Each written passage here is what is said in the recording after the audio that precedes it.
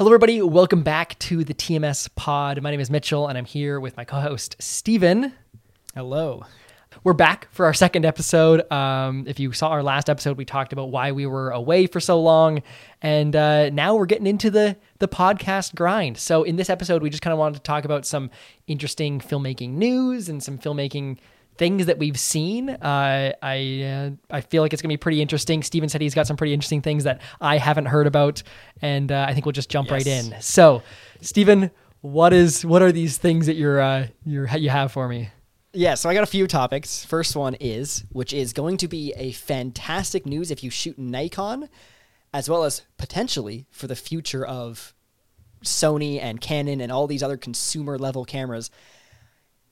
Nikon is now going to court against Red to do internal RAW recording in their cameras, which is huge news because if you don't know, Red was the first ever digital cinema camera. And what they did is they created a patent on internal RAW recording inside a digital camera. So Red is the only one that can have RAW recording inside of a camera, like straight, complete, uncompressed RAW. Right. There's a whole bunch of technical specs behind the whole thing. Anyways, turns out that now no other camera company can have RAW recording inside of their cameras unless they create it completely on their own. So which is why Blackmagic has their own RAW recording, B-RAW, but it's also super hard for a company to do this. Wait, doesn't Canon have RAW? They do, but it's not uncompressed RAW. It's sort of RAW, but it's not like the real cream de crop here is uncompressed RAW in a consumer level camera. And if you want it though, you also then have to pay Red for a license to use it. And so they have a patent on this. Anyways, everyone's saying, hey, this is super anti-consumer, super anti-innovation. Like basically no other cameras can have internal RAW recording. And so Nikon has said kind of like, fuck it, we're just going to do it anyways. And they have then gone in and now are challenging Red in court to be like, hey, this is completely unacceptable. We want RAW on our cameras. And so they've thrown it into a camera with one of their firmware updates, so it now apparently exists, but now they're being taken to court for it. And so people are speculating that this could overturn the patent and this could unlock RAW for the rest of the industry, which would be absolutely massive. Oh, that would be interesting.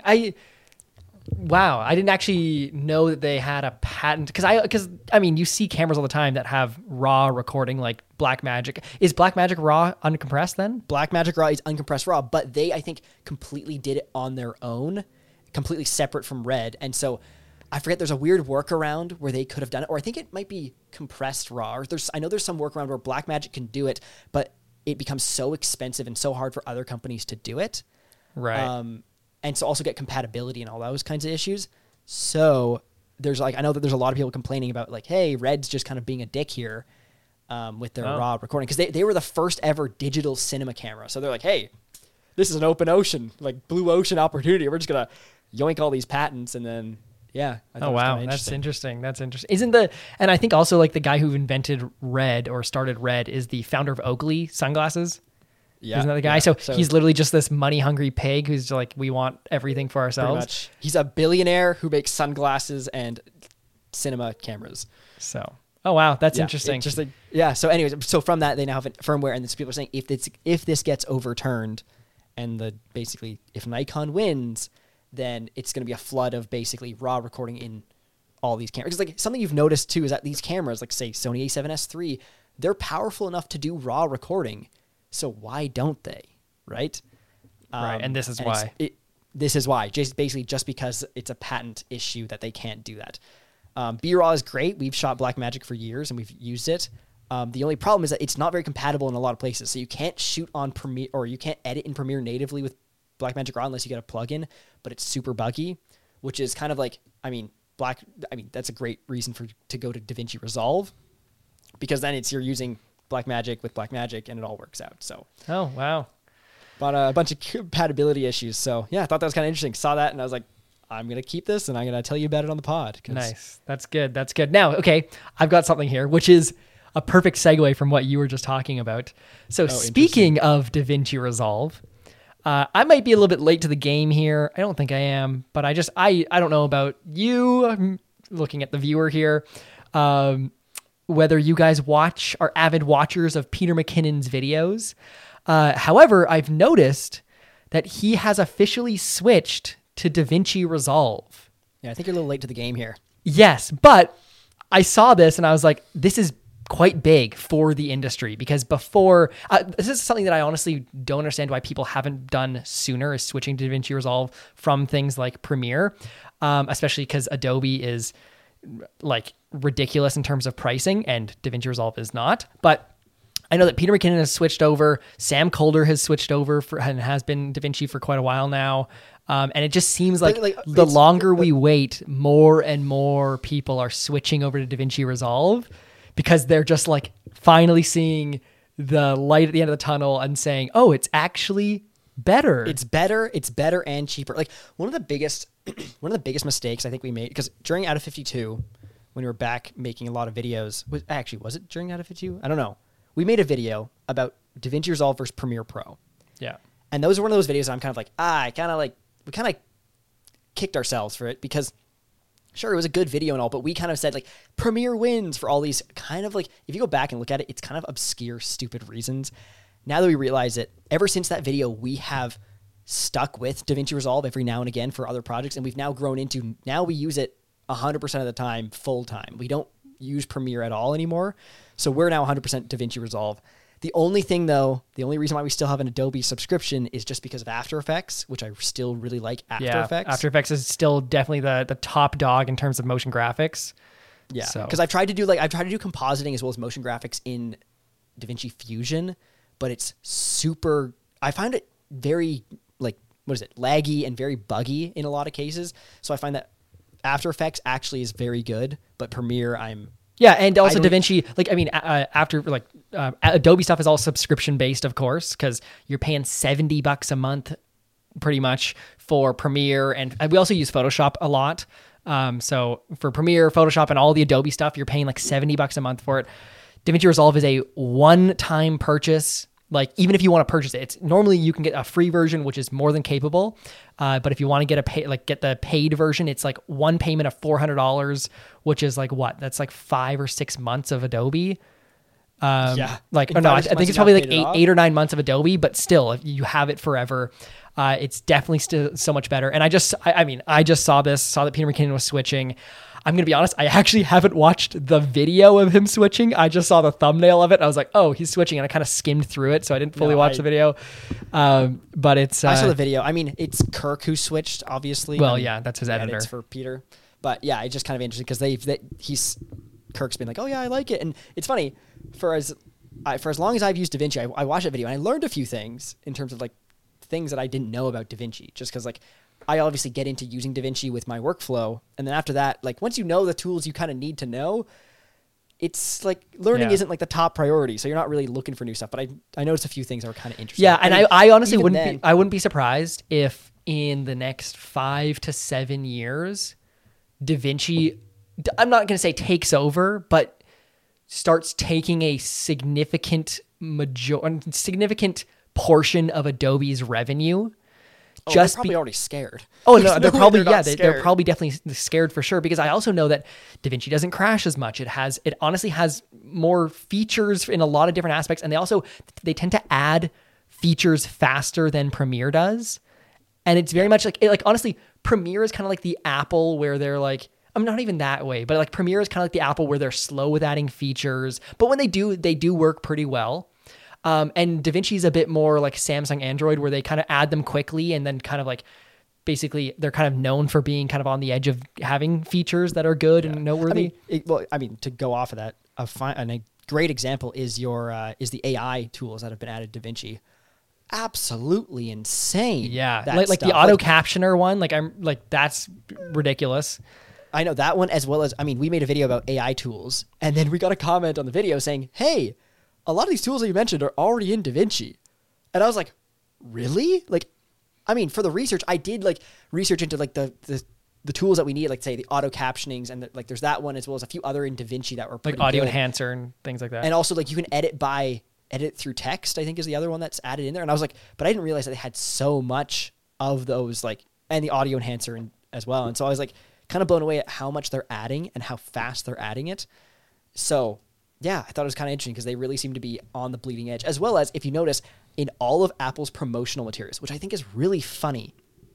In a lot of Apple's promotional materials about MacBook Pro, as well as like a lot of the other kind of tools, they use DaVinci Resolve as like the sample of what to look at, being like, hey, video editing, video editors, creators, look at, you can edit super fast on the MacBook Pro, and they're showing DaVinci Resolve on the iPad as well as on the MacBook. Yeah. Which I think is weird because they have Final Cut. Apple owns Final Cut. Yeah, that's weird. Right? Yeah. So it's just like, what's like, how does that make any sense? And so I noticed that, and I just think it's kind of interesting because they obviously, Apple must be like, I mean, they must think that DaVinci's better than their own freaking editing software if they're just showcasing, because Apple's not one to reach outside of the ecosystem, but here they are. So I thought that was very interesting. And so for anybody who actually is getting into editing and anybody that's like, hey, I need a video editor, what should I use? I always just recommend DaVinci Resolve. It's like the best one, as well as they have industry leading or an industry standard color grading software. They have a non-linear editor, which is it's great. It's fantastic. It's on par, if not a little bit better than Premiere. So all in all, like every aspect of DaVinci, and they also have the Fairlight page, which is like audio. Every aspect of DaVinci is quickly or already is at industry standard level or higher. So it's like they're creating like the perfect program. And you don't have to, you don't have to switch programs to go to DaVinci, or you don't have to go like say from Premiere to Audition to Media Encoder. Like it's all built into one. Well, I tried to use because like DaVinci has basically a media encoder already built in. Like you can queue a whole bunch of stuff and get it to export once in one go. But I think it's kind of interesting because like I tried to use Premiere and tried to export a few single clips, and I hate it because it's like, oh, you now want to do an export queue? Okay, let's boot up a whole other program called Media Encoder and use that. Yeah. I'm like, why can't you just have a freaking queue Meanwhile, in the program? I'm going to crash. Premiere crashes, and you're like, well, fuck. Exactly. So it's like, it kind of just, you just get bent over a barrel, and you're like, why? So anyways, and then your fans start going crazy, and then, it's just not good. Yeah. So anyways, good news for the editing world, because the more people that switch over, the better, in my opinion, because it just gets more widely adopted, which is good. Yes. So. Even though it's like a hipster. You're like a hipster. You're like, yeah, I started using it before it was cool. And then everyone starts using it. You're like, it's so mainstream now. So, yeah. Anyways, next kind of interesting thing that I was talking about, or going to talk about, is for some context, I was just looking through our insurance provider, who does insurance for our gear, as well as our basically business insurance and insurance, which is yay, very sexy. But they release a newsletter. And then in that newsletter, they're talking about kidnapping insurance. And I was like, what is this? What's kidnapping insurance? Anyways, did a little bit of more research because I was curious. And it turns out that I guess for a film set, you can get kidnapping insurance. So if you're on set or on location somewhere and one of your cast or crew members gets kidnapped and held for ransom, the insurance will pay for the ransom. What? Which I thought was But how often does that happen for you need insurance for it? Well, I don't know. It obviously has happened once. And so they talk about, so I did a little more research. I'm like, is kidnapping insurance a thing for film sets? And they said, yes, it is. And a very famous example is there's this guy in Rome, Italy, named John Paul Getty III, who is an actor on some film set. I don't know what movie it was, but he got abducted while in Rome by the Italian mafia. And like while they were filming, while they were filming the movie, he got abducted, or at least when he was on set or in the production of filming this movie, and he got abducted. And then I was like, and it's interesting because then I guess they didn't have insurance, so they had to kind of like figure out a way to pay for this or do with something to get him back. But I was like, interesting. I'm like, John Paul Getty III. Getty sounds very familiar, that name. Anyways, did a little bit more research. Turns out John Paul Getty III is the child of John Paul Getty, who is a American oil tycoon who is also the founder of Getty Images, the photo and video licensing service. Right. I was like, that makes sense. That sounds very familiar. Right. Yeah. So how much ransom did they hold him for? They were holding him for, they said it was $12 million back in 1972, which works out to, I think it's over $100 million. But his dad was, or his grandpa, I think it was, dad or grandpa. I'm not exactly sure how their family tree works out, but their whole family is freaking rich. Yeah.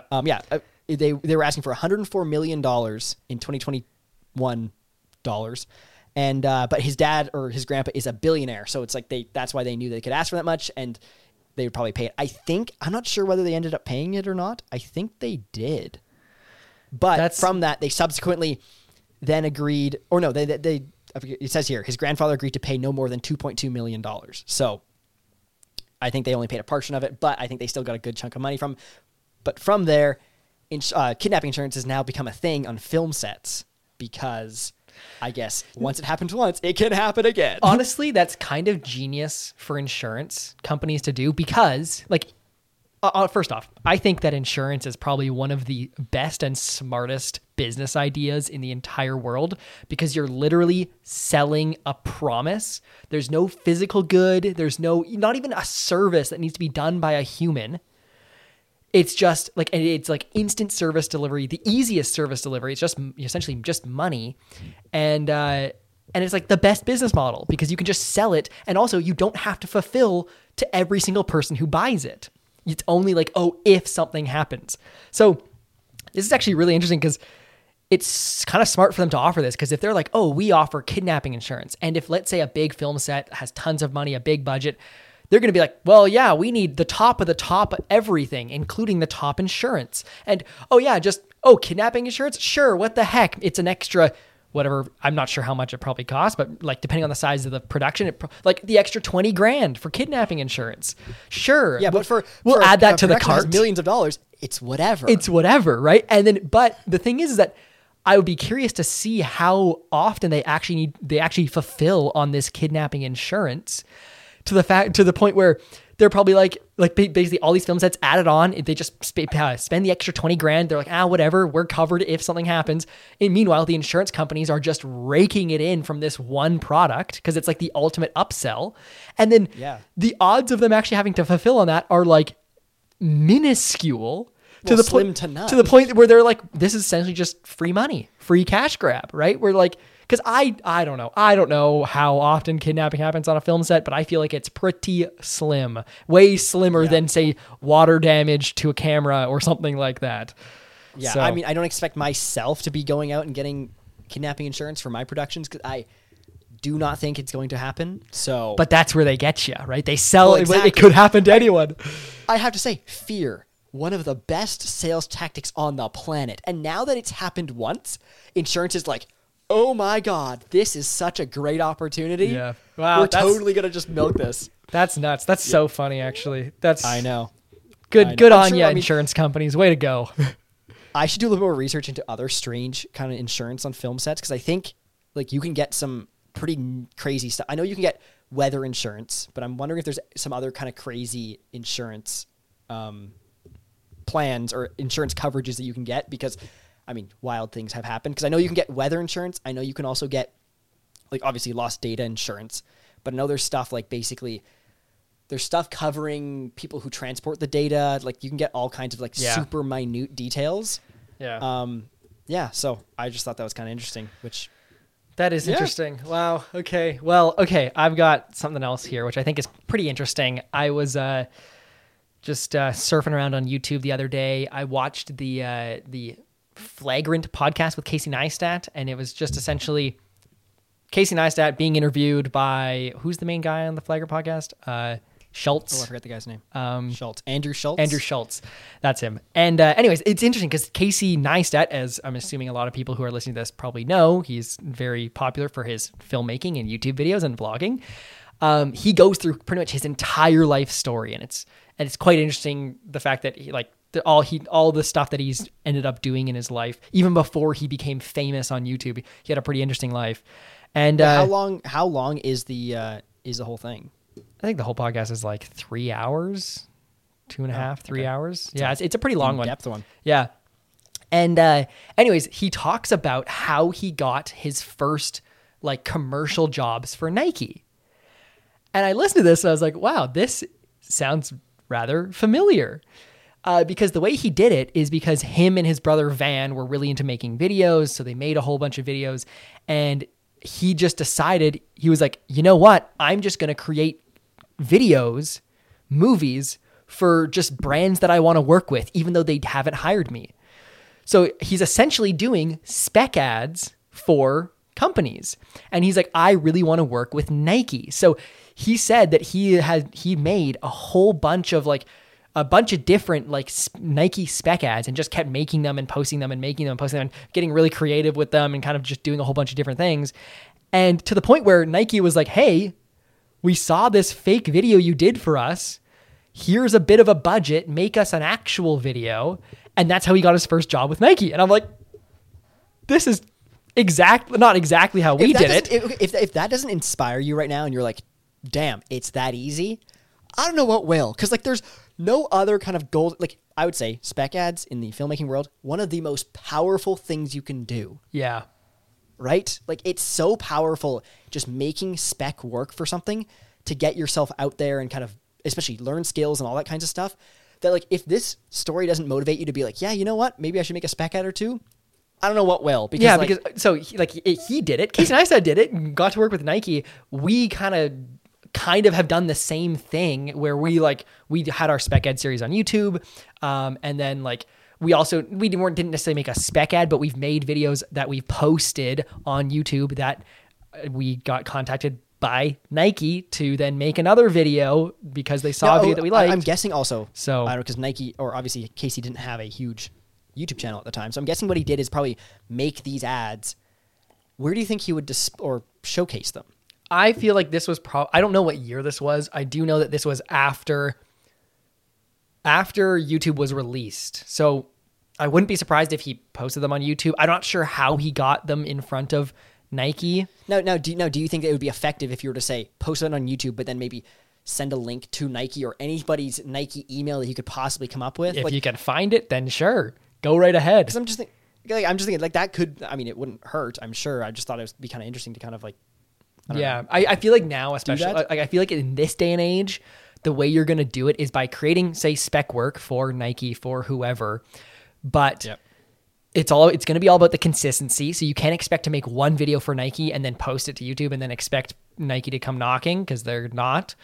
But I also expect that if you went to TikTok now and use the organic reach of TikTok to help you, you would have some success, especially maybe you make a spec ad for Nike, but it's not out of the realm of possibility for somebody like New Balance or Adidas to come to you and say, hey, we saw this thing you made for Nike. Can you do the thing for us?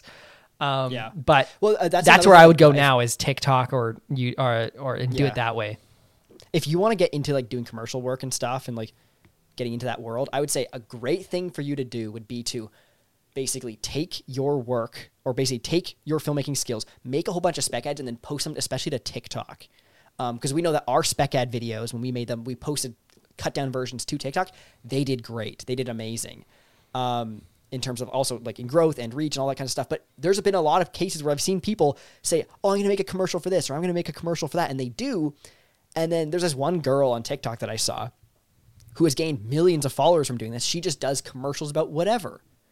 Yeah. And then she did one about a popcorn kernel, about a thing of, I think, a cube of ice or something, just stuff like that. Anyways, she ended up getting a job with Tide or one of these Procter & Gamble or something like that, one of these big brands, to make a commercial for them. And then she released it on TikTok. And I was like, that's so smart. Such a good series. And you don't have to be famous on social media to do it. You don't even need crazy good gear. A lot of these people are doing it with I don't know, Sony a6300, that kind of stuff. So it doesn't have to be crazy. Yeah. It's easier than you think. So yeah, no, I think it's kind of interesting. I remember seeing, I saw the same podcast, but then I was just thinking the main thing too as well is when you're doing spec ads, don't just make one, because one isn't going to do anything for you. If you release one video, they're not going to be flooding to you. You need to make multiple to show that you're not, one, a one-trick pony, but two, you can also reliably showcase that you can do this with multiple ideas, and you are also a reliable person to be hey, let's spend some money on this and see what happens. Yeah, so, no, exactly. No, that's a very interesting idea. Yeah, I just saw that and I was like, oh, interesting. That's how we kind of have done it, and I'm sure it's not patched yet. It's not the world. No one's got it and updated it yet. No, exactly. It's not like it stopped working all of a sudden. So yeah. Well, that's funny. I I mean, do we want to talk about our run or like more detail into our Nike thing? Or I think we'll save that to to a whole. I think that's a whole podcast in itself. Yeah. Okay. So. I mean, I was going to say something. I mean, this will be a bit of a teaser for when we eventually release that, which will be soon. But I remember when we were working with Tom Sachs on this Nike commercial, he called me and Mitchell like the new generation Casey and Van, which is absolutely insane. And because basically we went into Tom's studio and worked with him. And he, if you don't know some background, he was the guy who mentored Casey Neistat and Van Neistat to basically make videos and kind of turn them into the artists they are today. And was basically a big mentor for them and basically showed them the ropes of what to do in terms of making art. And we entered the studio, or Casey and Van were both brothers. I mean, they weren't twins, obviously, but they were both brothers. They went into the studio together, kind of like doing their thing, making videos as brothers.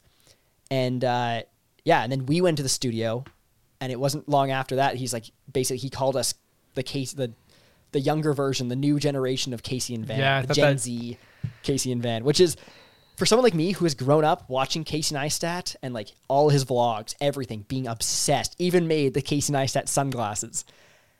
That is like such a massive, like, I don't know, it makes you feel absolutely insane inside because you're like, this can't be real. Yeah. And you get to meet the guy who created Casey and Van into their visual style. And it's also kind of interesting because walking around that studio, you realize how much of Casey's own style came from Tom Sachs. Yeah. Because like you notice like on all the labels, everything's written in capital letters except for the J's and the I's. Like their handwriting looks the same way you do like everything, the rough like look of everything. It's wild. It is wild. Anyways, we want to do a whole podcast on that whole entire thing because I mean that could be like a 2-3 episode podcast series. Yeah. Because there's so much meat in there, but that's just a little teaser. So once we release that, you have something to look forward to. Exactly. So, anyways, do you have something else? I feel like you got some more for me. I do. This is something I didn't really quite research, but I'm gonna be speaking off the top of my head here. Okay. But I saw this TikTok which I thought was very interesting, and there's this film studio named Leica, I think it is. Leika or something.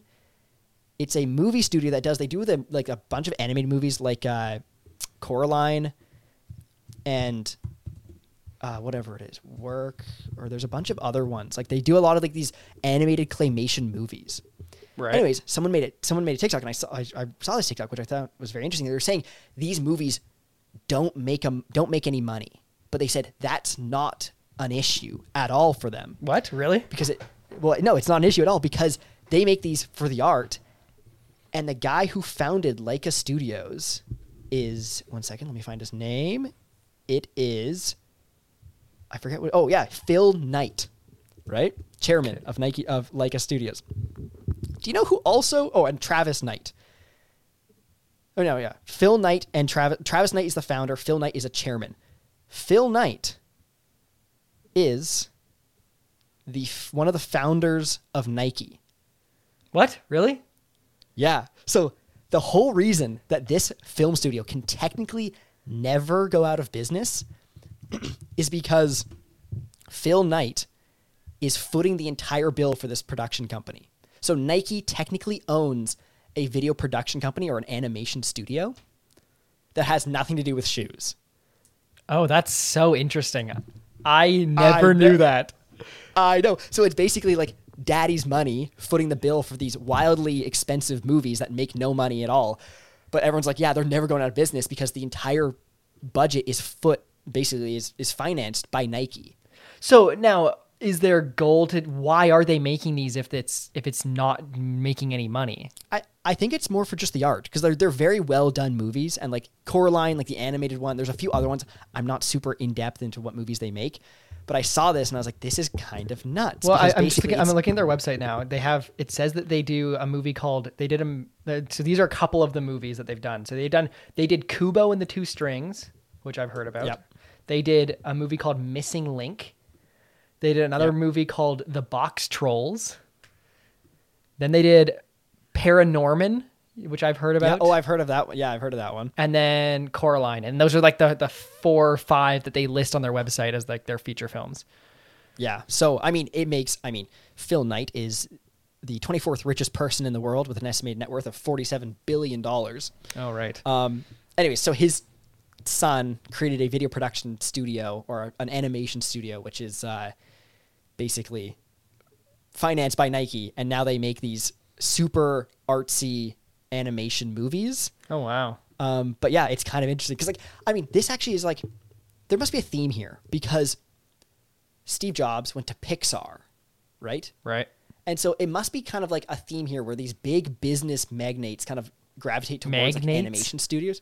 Magnates? Like, yeah, business magnates? I've never heard that word ever. Really? It's just like, that's what it said here in the Wikipedia article. Oh, now, once you read it on Wikipedia, you now have it locked and loaded. He's an American billionaire business magnate. Are you sure it's not just a magnet?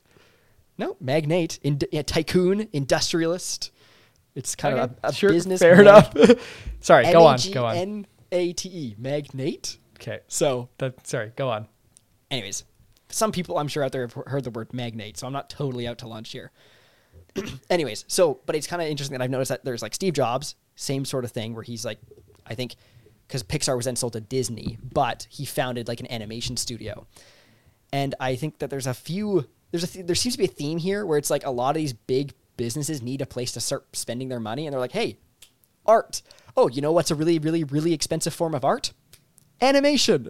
Oh, we can make some cool animations. And there's also not a lot of competition because no one's stupid enough to try to bootstrap a animation studio because they're so wildly expensive and there's so much risk in every project that you need, I would say, this is just me talking off the top of my head, but I would say you need another source of income to kind of keep it going until you build a good enough reputation to make it profitable. Yeah, I read the book, I think it's called Creativity Inc., which is like the creation of Pixar, and talks all about that. And yeah, they talked about how, I'm pretty sure they were like, yeah, like if Steve Jobs didn't come in and give us a whole bunch of like funding and stuff, we would have been in the water.